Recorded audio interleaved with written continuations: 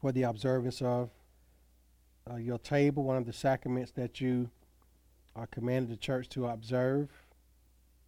We thank you, Lord, that it is a time of refreshing and a time of renewal, and it is a reminder of the work that you did on the cross in giving of your body and bearing our sins in your body on that tree.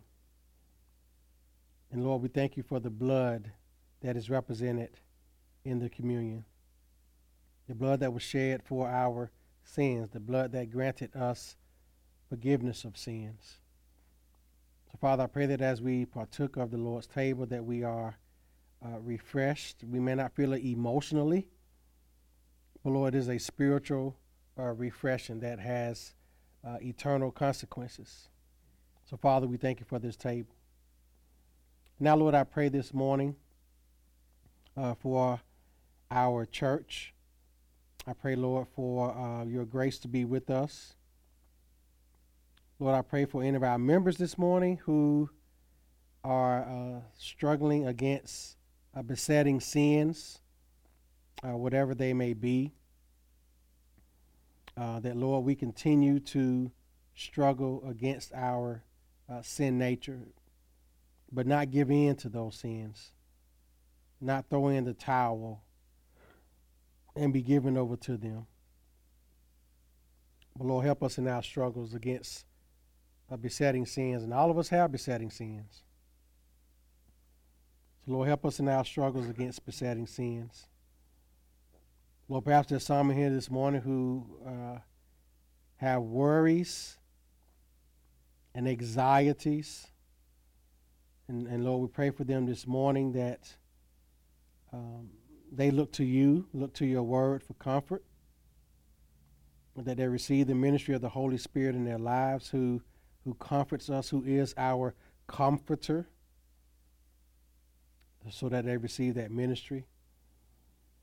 And Lord, that they receive encouragement from other saints and also from your word and how to alleviate our worries, and that is trusting in your sovereignty, trusting in your providential hand, knowing that your hand is all over every aspect of our life. And Lord, because of that, we have no cause to worry or to despair. And Lord, we pray for those who are perhaps having a hard time on their jobs, with co-workers or with supervisors or with just the nature of work, period.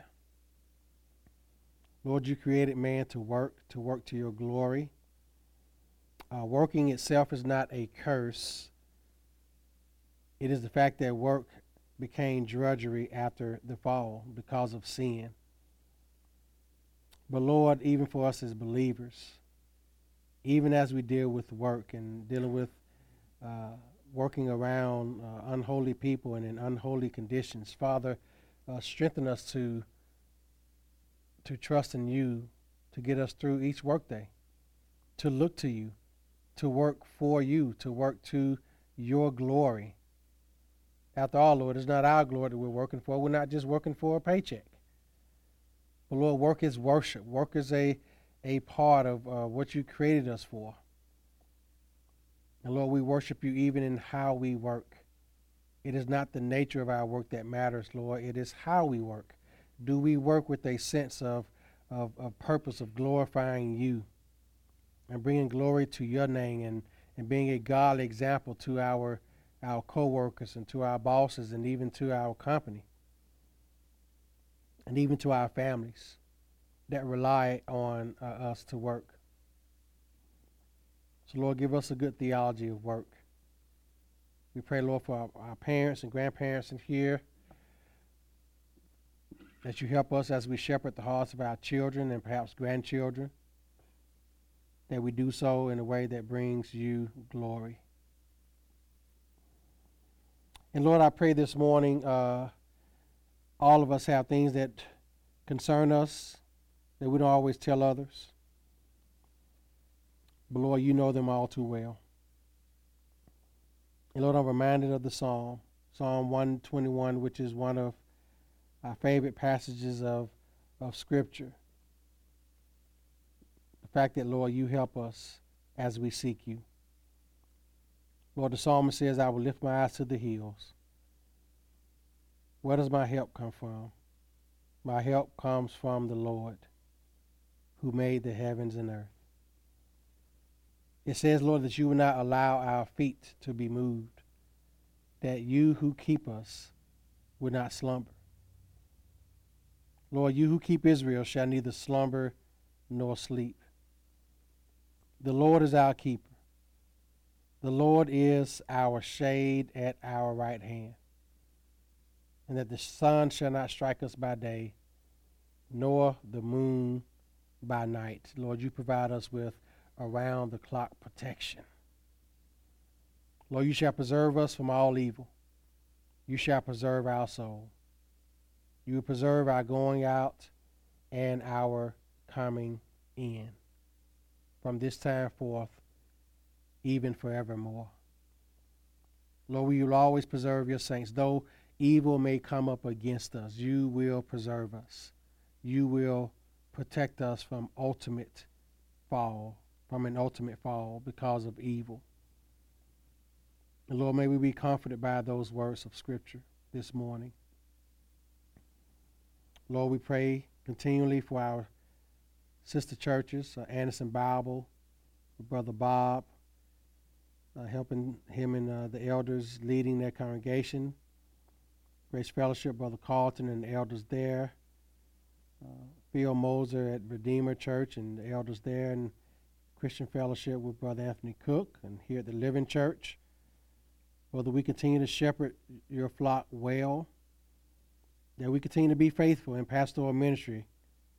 It can get discouraging sometimes, but Lord, you are faithful, and cause us as men to continue to be faithful, to lead your church, to shepherd your flock. Lord, there's nothing more beautiful and more glorious than the local church, the gathering of the saints, as I was saying earlier this morning. It is so precious, Lord, for the saints to gather and worship our King, the Lord Jesus Christ, who is sitting right now, reigning and ruling and interceding for us and acting as our advocate and being pleased with the work of his church, which is his body. And Lord, I pray for the preaching of the word, that you may illuminate the truths that we're going to hear this morning about repentance, the nature of repentance, and that all a Christian's life is one of repentance. Lord, may you be blessed this morning, and may we praise you. And Lord, may my preaching be pleasing to you, and may we hear attentively to what you have to say to us this morning. In Christ's name I pray, amen. Amen. Let us turn to Ezra, the 10th chapter. We're in our last sermon series on this book, how God restores, renews, and rebuilds his church. And one of the ways God restores us and rebuilds us is through genuine repentance, and that is our sermon this morning. So we turn our attention to the 10th chapter of Ezra, and this comes on the heels of last week when we learned about the intermarriage of some of the people in Israel with the pagan nations, and how Ezra was indignant about that. He was very upset. He plucked out some of his hair and some of his beard, and he sat down in anguish because of the great sin of God's people, of intermarrying with pagans. So looking here at chapter 10, it says here that Ezra was praying, and while he was confessing, weeping and bowing down before the house of God, a very large assembly of men, women, and children gathered to him from Israel, for the people wept very bitterly. And the leaders spoke up, said, who was Shechaniah, he says, "We have trespassed And the word trespass, you see the word trespass, to trespass against the Lord means to be, in essence, unfaithful to God. That's what the word trespass means in the Hebrew. So you see the word trespasses, especially in the Old Testament, think of being unfaithful to God. So that's what it means to trespass. So it says, we have trespassed against our God, and we have taken pagan wives from the people of the land.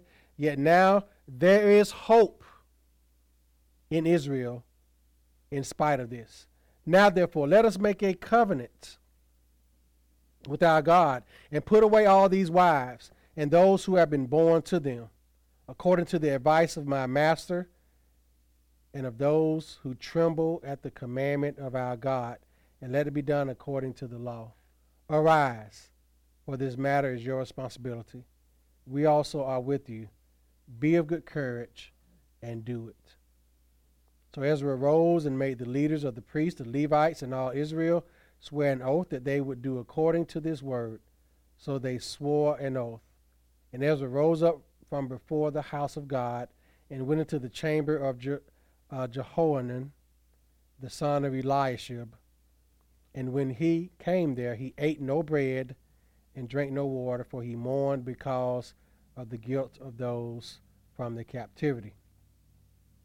And they issued a proclamation throughout Judea and Jerusalem to all the descendants of the captivity that they must gather at Jerusalem, and that whoever would not come within 3 days, according to the instructions of the leaders and elders, all his property would be confiscated, and he himself would be separated from the assembly of those from the captivity. So all the men of Judah and Benjamin gathered at Jerusalem within 3 days. It was the 9th month, on the 20th of the month. And all the people sat in the open square of the house of God, trembling because of this matter and because of heavy rain. And Ezra the priest stood up and said to them, we have transgressed and have taken pagan wives, adding to the guilt of Israel. Now therefore, make confession to the Lord God of your fathers, and do his will. Separate yourselves from the peoples of the land and from the pagan wives. Then all the assembly answered and said with a loud voice, yes, as you have said, so we must do. But there are many people. It is the season for heavy rain, and we're not able to stand outside. Nor is this the work of 1 or 2 days, for there are many of us who have transgressed in this manner. Please, let the leaders of our entire assembly stand, and let all those of our cities who have taken pagan wives come at appointed times, together with the elders and judges of their cities, until the fierce wrath of our God is turned away from us in this matter. Only Jonathan, the son of Asahel, and Jahaziah, the son of Tikvah, opposed this, and Meshullam and Shabbatai, the Levite, gave them support. Then the descendants of the captivity did so, and Ezra the priest with certain heads of the fathers' households were set apart by the fathers' households, each of them by name, and they sat down on the first day of the 10th month to examine the matter. From the first day of the first month, by the first day of the first month, they finished questioning all the men who had taken pagan wives. Then it gives the names of from the priest, and then the names of the Levites in verse 23, and then also of the singers, and then all the others of Israel, beginning at verse 25. And then it says in verse 44, all these had taken pagan wives, and some of them had wives by whom they had children. May the Lord bless his word this morning. Martin Luther, the father of the Protestant Reformation, the Reformation formally began when he nailed what was called the 95 Theses, which was basically a list of questions and propositions for debate with the Catholic Church, because it was a protest against the Catholic Church. That's where we get the word Protestant from. So on October 31st of 1517, which was 504 years ago, Luther had nailed his 95 Theses to the door of the Wittenberg Castle Church in Germany. And the first two of these theses contained his central idea. And one was that God had intended believers to seek repentance, and also that faith alone, not deeds, would lead to salvation. And Theses 1 states this: when our Lord and Master Jesus Christ said, repent, from Matthew 4:17, he willed the entire life of believers to be one of repentance. So in essence, Martin Luther was saying that all of a Christian's life is one of repentance, because Christians have the mark of sin in them. So the life of a Christian is to always be turning away from sin. I got a few quotes here from some of the Puritans and the Reformers on repentance. The Puritan Thomas Brooks said, God, who has made a promise to late repentance, has made no promise of late repentance. And though true repentance is never too late, yet late repentance is seldom true. In other words, you have people that say that a person can make a deathbed confession, so to speak, but that is not always guaranteed to happen. Thomas Brooks also said elsewhere that it is not the falling into the water, but lying in the water that drowns. It is not the falling into sin, but lying in sin that condemns. The believer should always repent. And that is so true when you think about it. A true believer will not lie in sin. A true believer will continually repent of his sins and not just lay there and allow himself to go into sin. Martin Luther said, when a man is humbled by the law and brought to the knowledge of himself, then follows true repentance. For true repentance begins at the fear and judgment of God.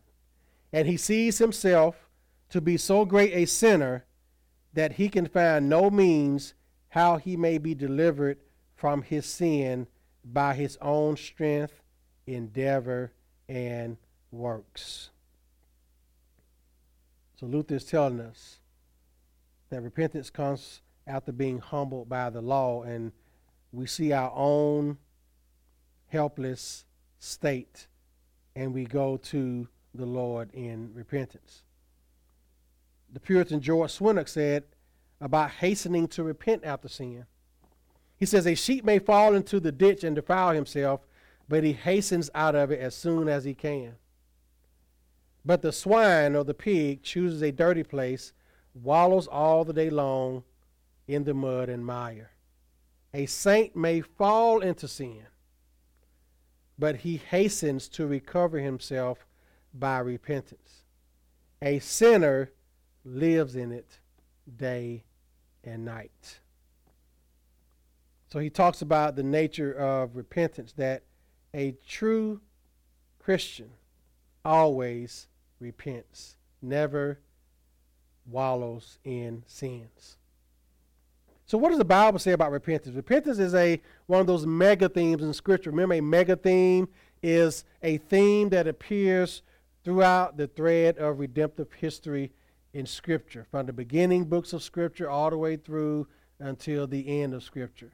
And repentance is one of those mega themes in Scripture.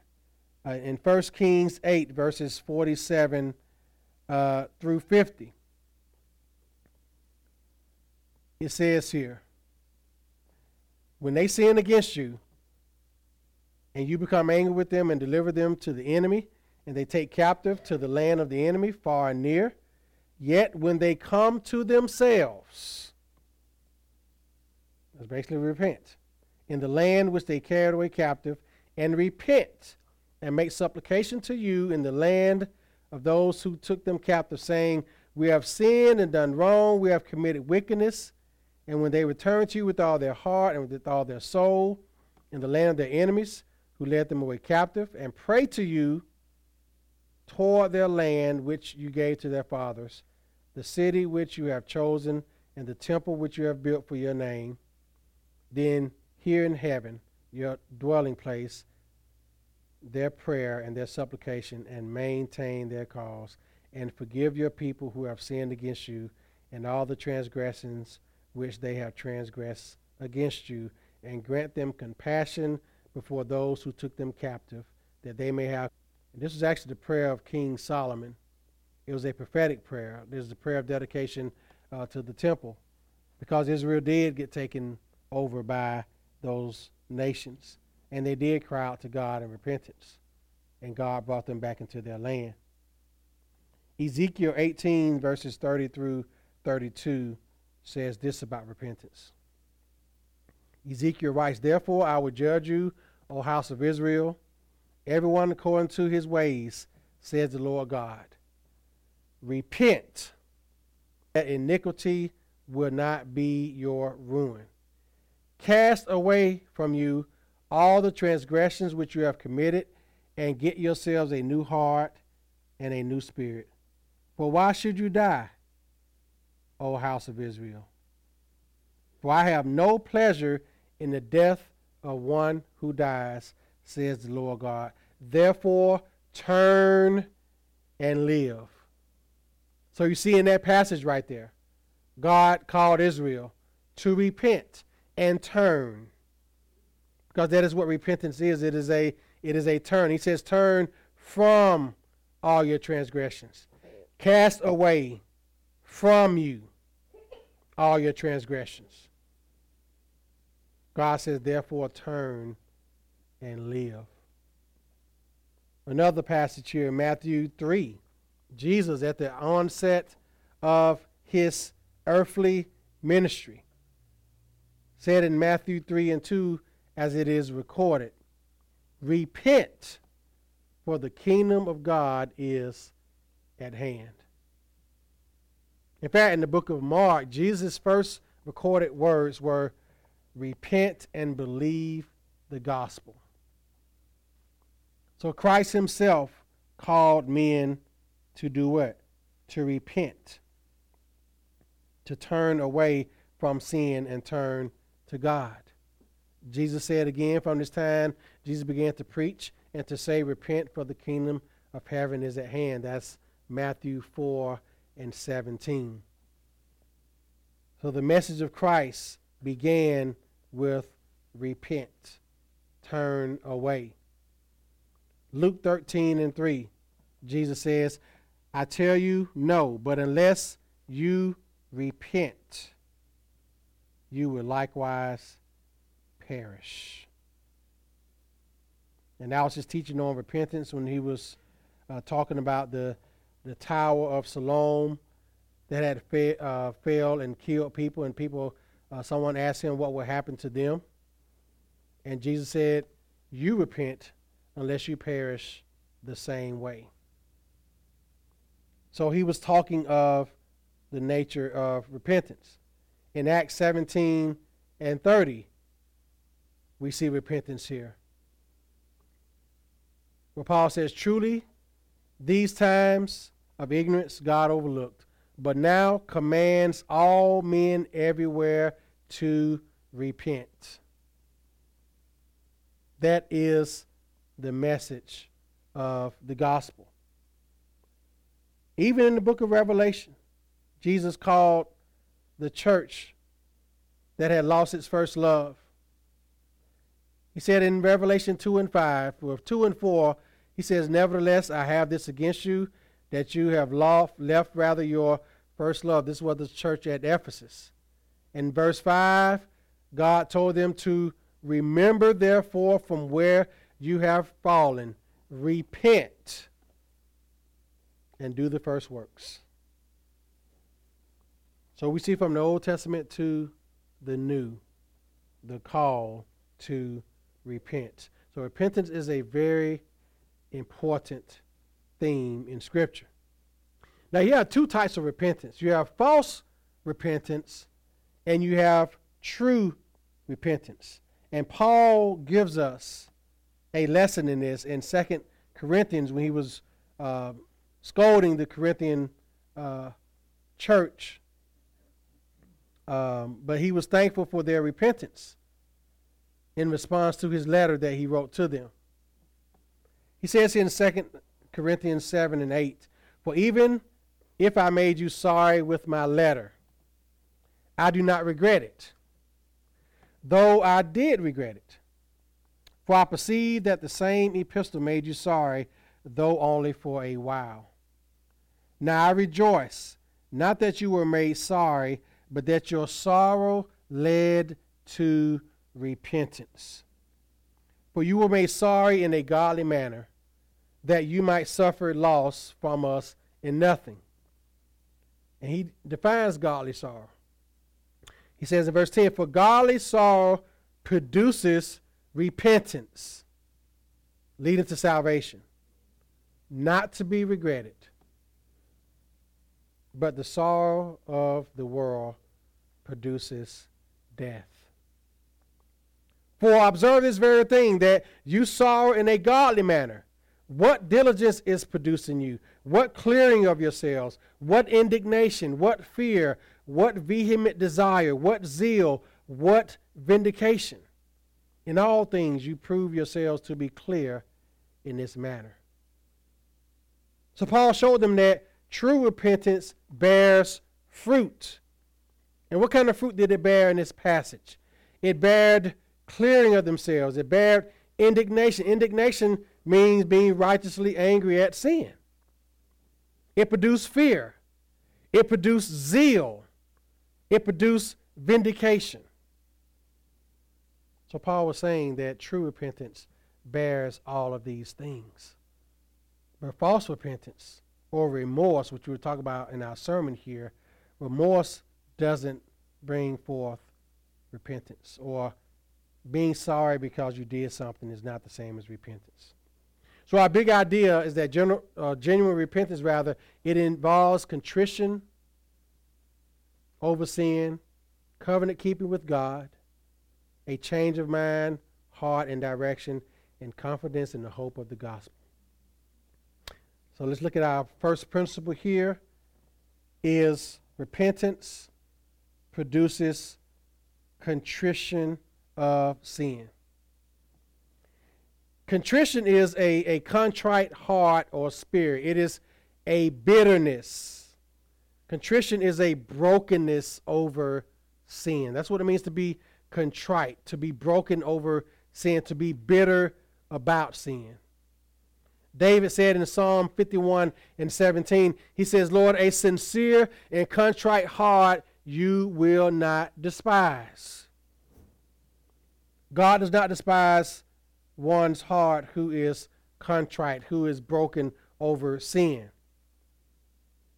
Isaiah 6:6-2, God says, "But on this one will I look, on him who is poor and of a contrite spirit, and who trembles at my word." Ezra felt brokenness over the sins of God's people. And you look at the passage here, it says that he mourned for a while. In the first 6 verses, it shows that Ezra had mourned. And he had to be encouraged by Shechaniah. What did Shechaniah tell him? Be of good courage and do it. Because Shechaniah saw, he was one of the leaders of the people, he saw Ezra's grief, his contrition over this sin of intermarriage. So he sought to encourage the man of God and say, be of good courage. He says, arise, for this matter is your responsibility. We're also with you. Be of good courage and do it. Because he was so grieved. And it says in this passage that the people wept bitterly, back in the first verse. Very large assembly of men, women, and children gathered to him from Israel, for the people wept very bitterly. This reminds me of what happened with the Apostle Peter And I think it's Matthew the 26th chapter. You know, Jesus had told Peter that he was going to deny him 3 times. And Peter said, "No, Lord, not me." And Jesus says, "When that cock crows 3 times, you will betray me." And what did Peter turn around and do? He betrayed Christ. He says, "I do not know this man." So the record in Matthew 26 says this. I'm getting at verse 71. It says, "And when he had gone out to the gateway, another girl saw him and said to those who were there, 'This fellow also was with Jesus of Nazareth.' But again he denied with an oath, 'I do not know the man.' And a little later those who stood by came and said to Peter, 'Surely you are one of them, for your speech betrays you.' Then he began to curse and swear, saying, 'I do not know the man.' Immediately a rooster crowed. And Peter remembered the word of Jesus, who said to him, 'Before the rooster crows, you will deny me 3 times.' And the scripture says, so he went out and wept bitterly." That wept bitterly is Peter repenting. It is brokenness. It is contrition. It was a demonstration of genuine, heartfelt sorrow. And that's how genuine repentance looked. So when you see this passage here in Ezra where the people wept bitterly, they were genuinely sorrowful for committing this grave sin against God. And so what is the application in this? Jeremiah in Jeremiah 4:3 said that true repentance is like that of a plow breaking up hard soil. He says, "Break up the fallow ground and do not sow among thorns." And Peter Williams, in his commentary on this passage, said, "Just as the hard ground remains full of thorns until the plow has bitten deeply into it, so the hard heart needs to be broken with the tears of contrition so that the seed of forgiveness might enter." So Jeremiah was talking about how repentance must be in a heart that is plowed, that is not hardened. Because a hardened heart will not repent. A hardened heart will not weep bitterly. You contrast Peter's betrayal of Christ with Judas's. Judas, when he had given the coins over to those Roman soldiers, and Christ, subsequently had been crucified, he gave Christ over to his betrayers. And after Christ was crucified, what did Judas do? Judas ultimately committed suicide. He regretted what he did, but he did not repent. He did not turn away. He regretted it. He had sorrow, but he did not have true repentance. And he ended up hanging himself as a result of it. Again, remember what Paul said in 2 Corinthians 7:10, that godly sorrow produces repentance leading to salvation, not to be regretted. And that is the big message here with contrition over sin. Our next message is genuine repentance involves covenant keeping. And why is this important? Because number one, sin breaks covenant. Sin breaks covenant. Sin separates us from God. Isaiah 59:2 says this. God told Israel through the prophet Isaiah, "Your iniquities have separated you from your God, and your sins have hidden his face from you so that he will not hear." Sin breaks covenant with God. And a covenant with God meant binding oneself. What it means to have covenant with God is we bind ourselves to God by an oath to him to do something.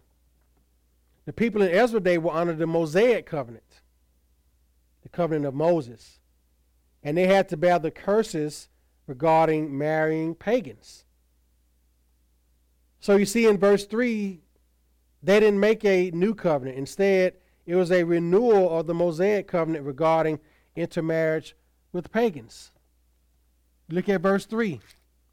It says, "Now therefore let us make a covenant with our God to put away all these wives and those who have been born to them, according to the advice of my master, and those who tremble at the commandment of our God, and let it be done according to the law." So they didn't do a new covenant because they already had a covenant in place, which was the Mosaic covenant. So it was a renewal of the Mosaic covenant regarding intermarriage with pagans. And the fact is, when we sin, we bear the consequences of our sin. As we talked about last week, and as we talked about in Bible study with Israel and their rebellion against God in the wilderness in the book of Numbers. In the Old Testament, it is laid out for Israel in the Mosaic covenant about the consequences. God talks about it in Leviticus, the 26th chapter. Leviticus 26:14 says, "But if you do not obey me and do not observe all these commandments, and if you despise my statutes, or if your soul abhors my judgments, so that you do not perform all my commandments but break my covenant, I will do this to you." Then he goes on to say what he does to them. And whatever God promised that he would do to them, guess what? He did. It happened. Why? Because there were consequences for breaking covenant. Deuteronomy 7:3, God told them this: "Nor shall you make marriages with them," the pagans. "You shall not give your daughter to their son, nor take their daughter for your son." And then all the blessings and curses of this in the book of Deuteronomy chapter 28. So the covenant curses were to call the Old Testament church to repentance. But under the covenant of grace in which we're under, the chastening of God brings trouble as a consequence of our sin. That's what it does. It brings divine chastisement because we're not under that Mosaic covenant. All those curses you see in Deuteronomy 28 were for Israel. That was for Israel at that time. That was the covenant that God made with them as they got ready to possess the promised land, which happened in the book of Joshua. So God pronounced all these blessings. You'll be blessed in the city. You'll be blessed in the field. All those things. I know prosperity preachers may say, quote those things for us, but no, they were for covenant Israel at that time in that context. But there were consequences also to them disobeying God and breaking covenant with him. So when we sin against God and break our covenant with him, God does allow us to suffer the consequences of our sin. He does. And he does this as a disciplining in hopes that we would return to him in repentance. That's the ultimate goal of the disciplining because of our sin, is to lead us back to God, not to drive us away from him because we're mad at him.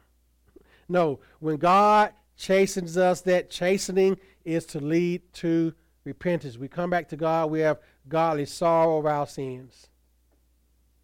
Not because of the consequences. Because if you come back to God because of the consequences, that's not true repentance.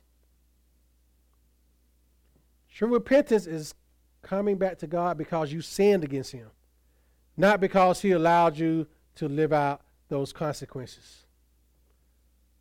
So if a person sins against God and they suffer the consequences and they come back to God, or so-called come back to God because of the consequences, they're not turning to God. But if they come back to God because they know that they sinned against God, that they broke covenant with God, that is how true repentance looks. And God sends trouble to warn his covenant people of their waywardness and cause them to repent. While men and women draw breath, the Lord calls them to repent and turn to Him. Do you know that God is constantly calling unbelievers to repent? The call to repentance never ceases. Never. Jesus came speaking what? Repent.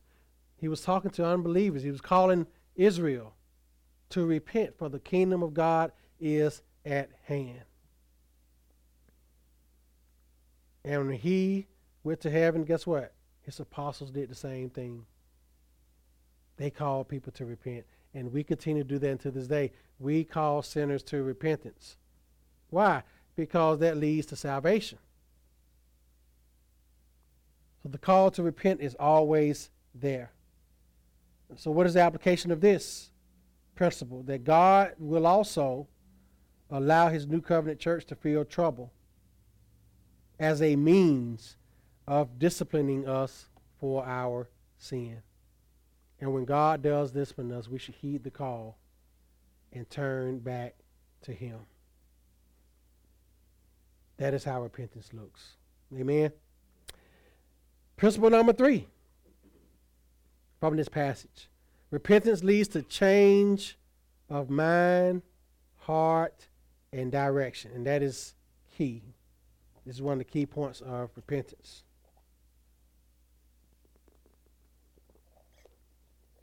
In an illustrative way, repentance is a change of heart.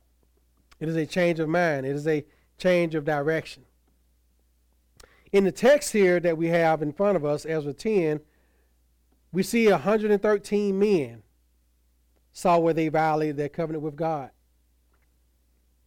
And they had to put away their wives and their children. We see that in verses 3, 8, 11, and then verse 44. In verse 3, make covenant to put away all these wives and the children, those who have been born to them. Verse 8, same thing. Those who ever will not come 3 days according to the instructions, they had 3 days to do this. They had 3 days to come and to assemble to do this thing. Then verse 11, now therefore make confession to the Lord to do His will. Separate yourselves from the peoples of the land and from the pagan wives. And of course the last verse of this chapter. This had to be a very difficult act that had to require a change of mind. The Greek word for repentance is metaneo, from Matthew 3 and 2. That's what a change of mind is. And a change of heart is metamelomia, which is found in Matthew 21, verses 29 and 32. Okay, so you see repentance and change of heart, Matthew 3 and 2. Then mind 3 and 2. And change of heart, Matthew 21 and 29. And then you have a change of course of life, which is metanoia. We see that in Matthew 3 and 8, and then Acts 20 and 21.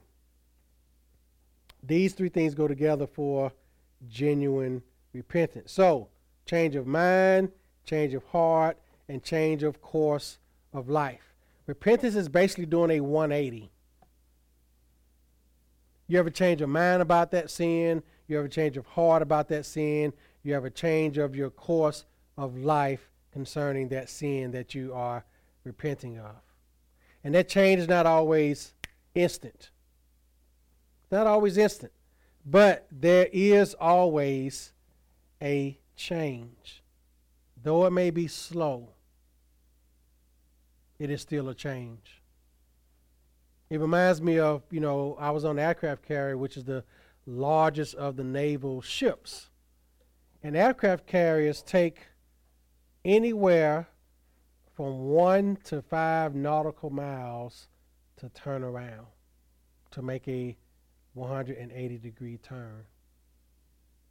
Because you're going against the currents of the ocean and just the massive size of those ships. You can't just turn it like that, like you see on cartoons or whatever. No, it does not happen like that. It's a slow, steady turn. It could take 1 to 5 nautical miles for a ship to turn around.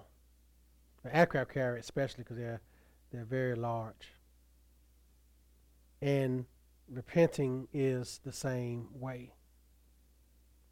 It is a plodding path. It is something we constantly do, constantly putting off sin until our consciousness gets to the point where the temptation of that sin doesn't affect us anymore.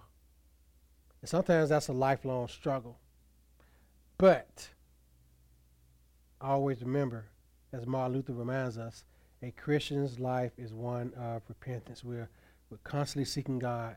We're constantly asking God to help us turn away from this sin, to not give in to the temptation of this sin, to not give in and just give up and just throw in the towel.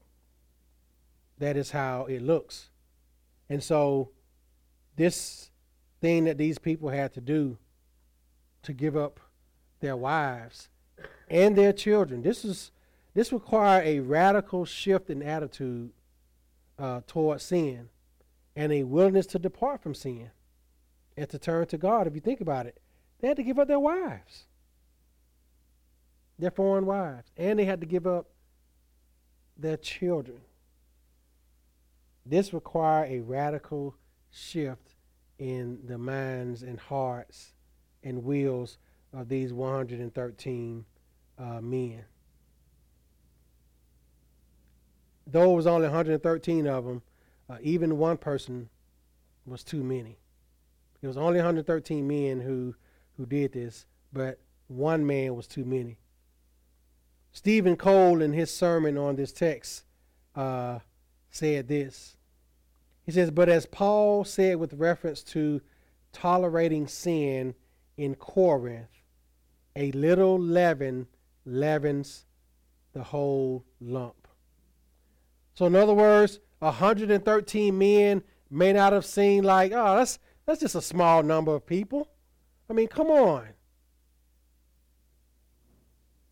One man marrying a pagan was one too many. And that's how we are to look at sin. Like it's it's just one little thing. It's just one little sin. Oh, it's not that big of a deal. Any sin is a big deal to God. That's why Paul told the Corinthians, a little leaven leavens the whole lump. Remember, leaven represents sin, uncleanness.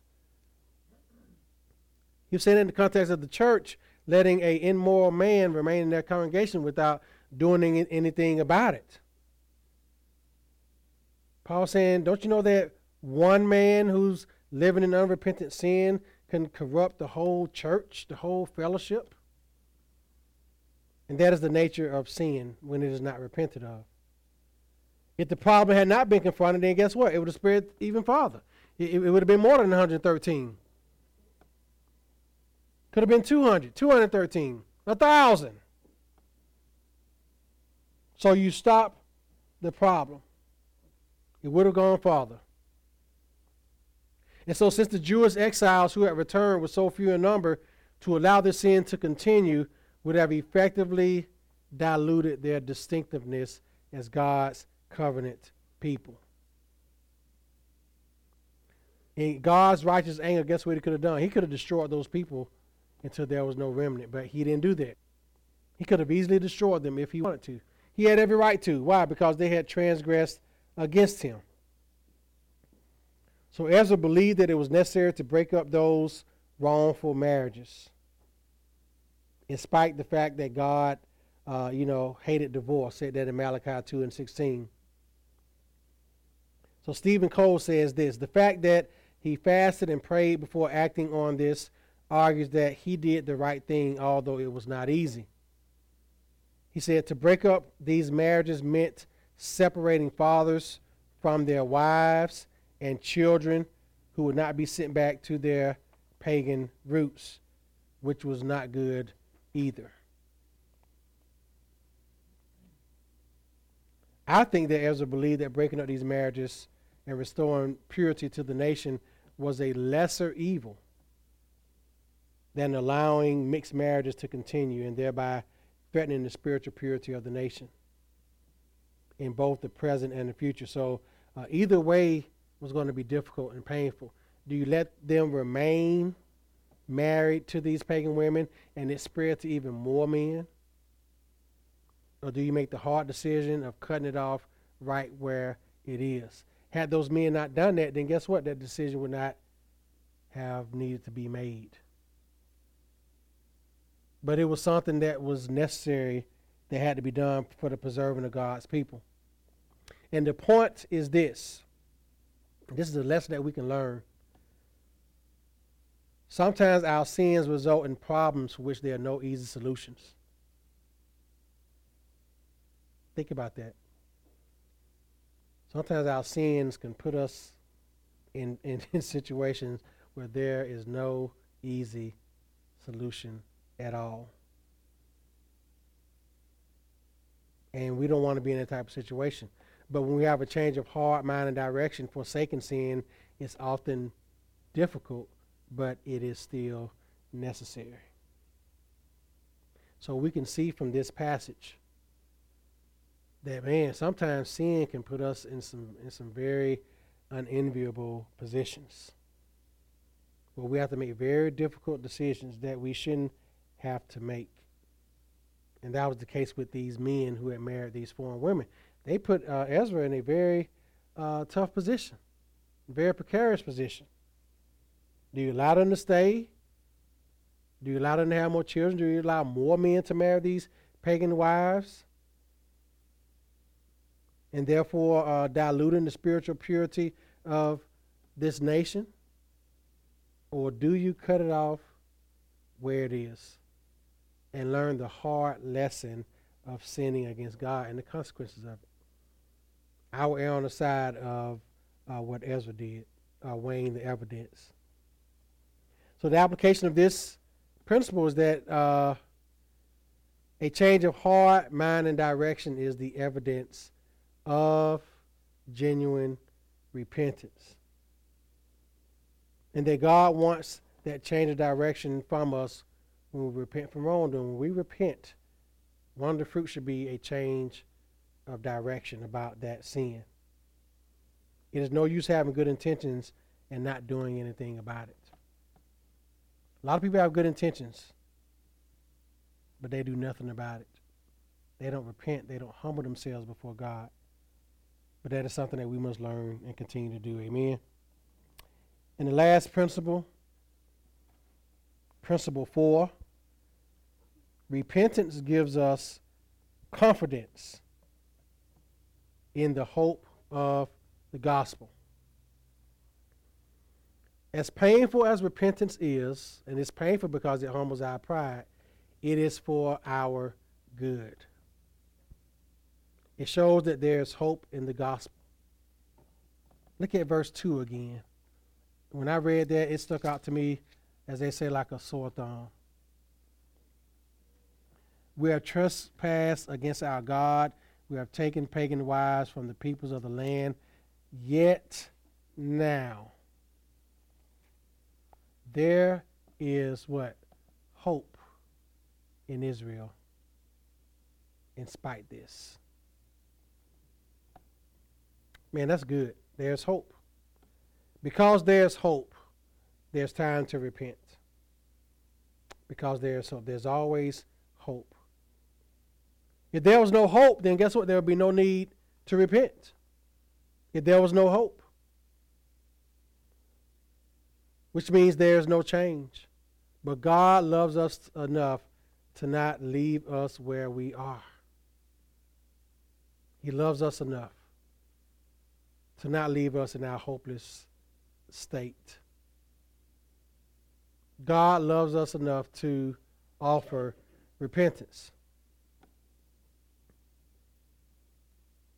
Matthew Henry said, our sins are sad, grievous, rebellious, treasonous, hurtful to the saints, but there is hope through repentance. And this is part of the gospel message. There is hope in Israel in spite this. Saints, there is hope in our life. There's hope in our house, in our homes. There's hope in our church in spite our sins. And this is the confidence that we have in the gospel. The gospel has the power to save. The gospel has the power to set free from the bondage of sin. The gospel has the power to turn away the wrath of God.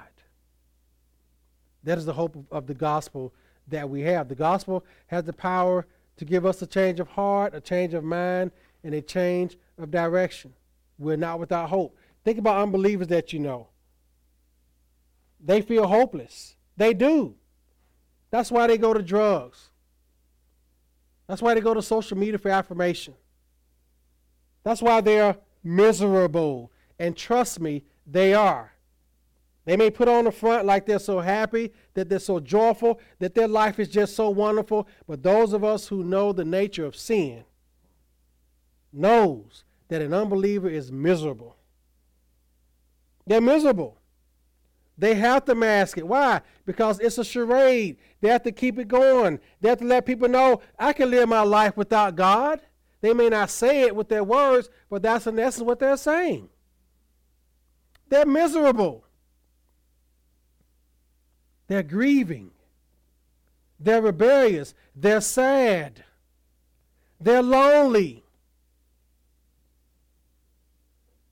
Why do they have sleepless nights? Why do they medicate themselves with alcohol? Because they're miserable.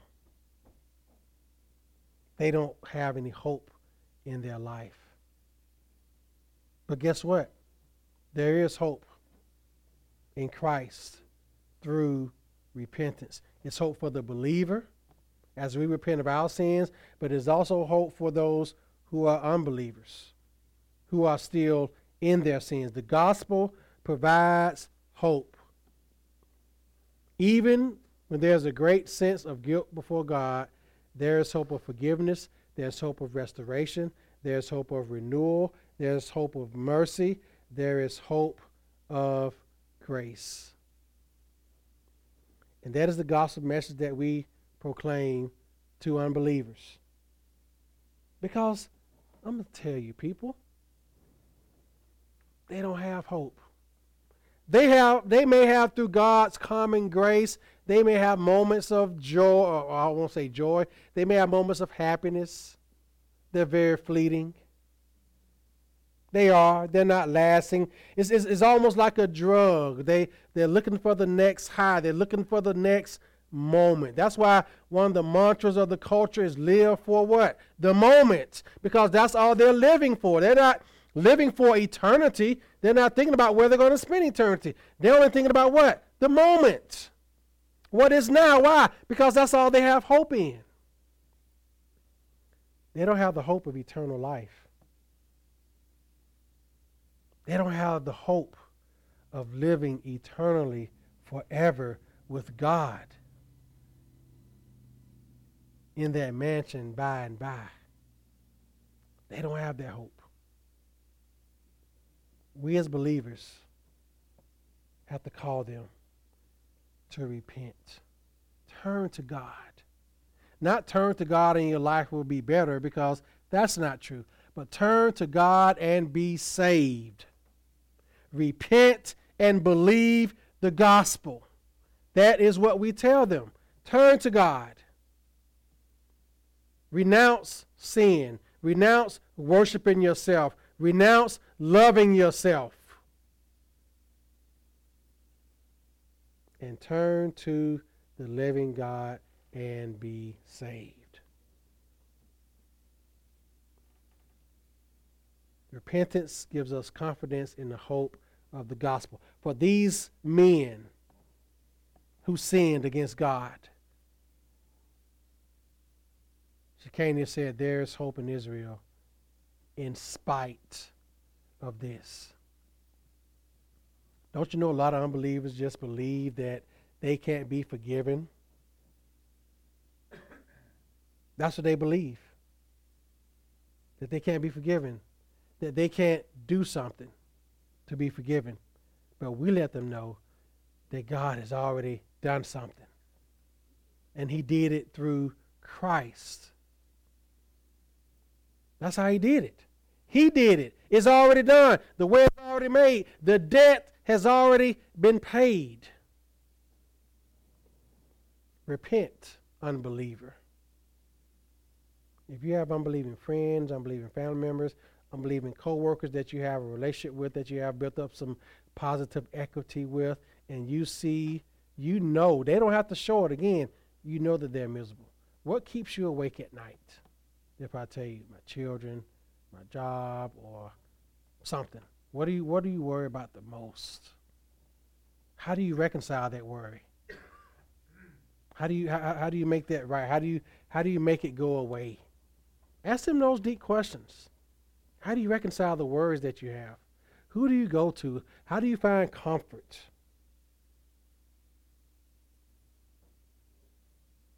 And you can lead them to consider their pitiful state. Lead them to consider how miserable of wretches they are. And that you can say, you know, I too am a sinner. As Paul said, this is a trustworthy saying and worthy of all acceptation, that Jesus Christ came to save sinners, of whom I am foremost. You say, I'm a sinner too, but the difference is I'm saved by grace, and you can too. That is what they need to hear, because they're hopeless. But repentance gives us confidence in the hope of the gospel. Amen. Last thing I want to go over right quick. This is something from the Puritan Thomas Watson. He wrote a treatise on the doctrine of repentance. I just want to read some of this right quick. It says, what is gospel repentance? He says, it is a grace of God's Spirit whereby a sinner is inwardly humbled and visibly reformed. And these are 6 special ingredients of true repentance that Thomas Watson wrote in his book, The Doctrine of Repentance. Number 1, the first ingredient is the sight of sin. He says the first part of Christ's medicine is eye medicine. It is the great thing noted in the prodigal's repentance. He came to himself. He saw himself as a sinner and nothing but a sinner. He says before a man can come to Christ, he must first come to himself. And that doesn't mean come to worship of himself, but he must come to acknowledgement that he himself is a sinner. If there's no sight of sin, there can be no repentance. Number 2, he says the second ingredient is sorrow for sin. He says, I will be sorry for my sin. The church father Ambrose called sorrow the embittering of the soul. The Hebrew word to be sorrowful signifies to have the soul crucified. He says the sorrow for sin is not superficial. It is a holy agony.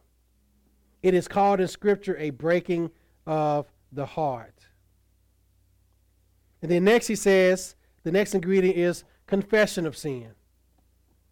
He says confession is self-accusing by saying, look, I have sinned. Indeed, among men it is otherwise. No man is bound to accuse himself, but he deserves to see his accuser. When we come before God, however, we must accuse ourselves. Confession must be voluntary, and it must be felt. It must be sincere, and it must be particular. No man wants to accuse himself of sin. Why? Because of pride. But that is what it takes to repent. You must see that you're the problem. I must see that I am the problem. Next, he says, there must be a shame for sin.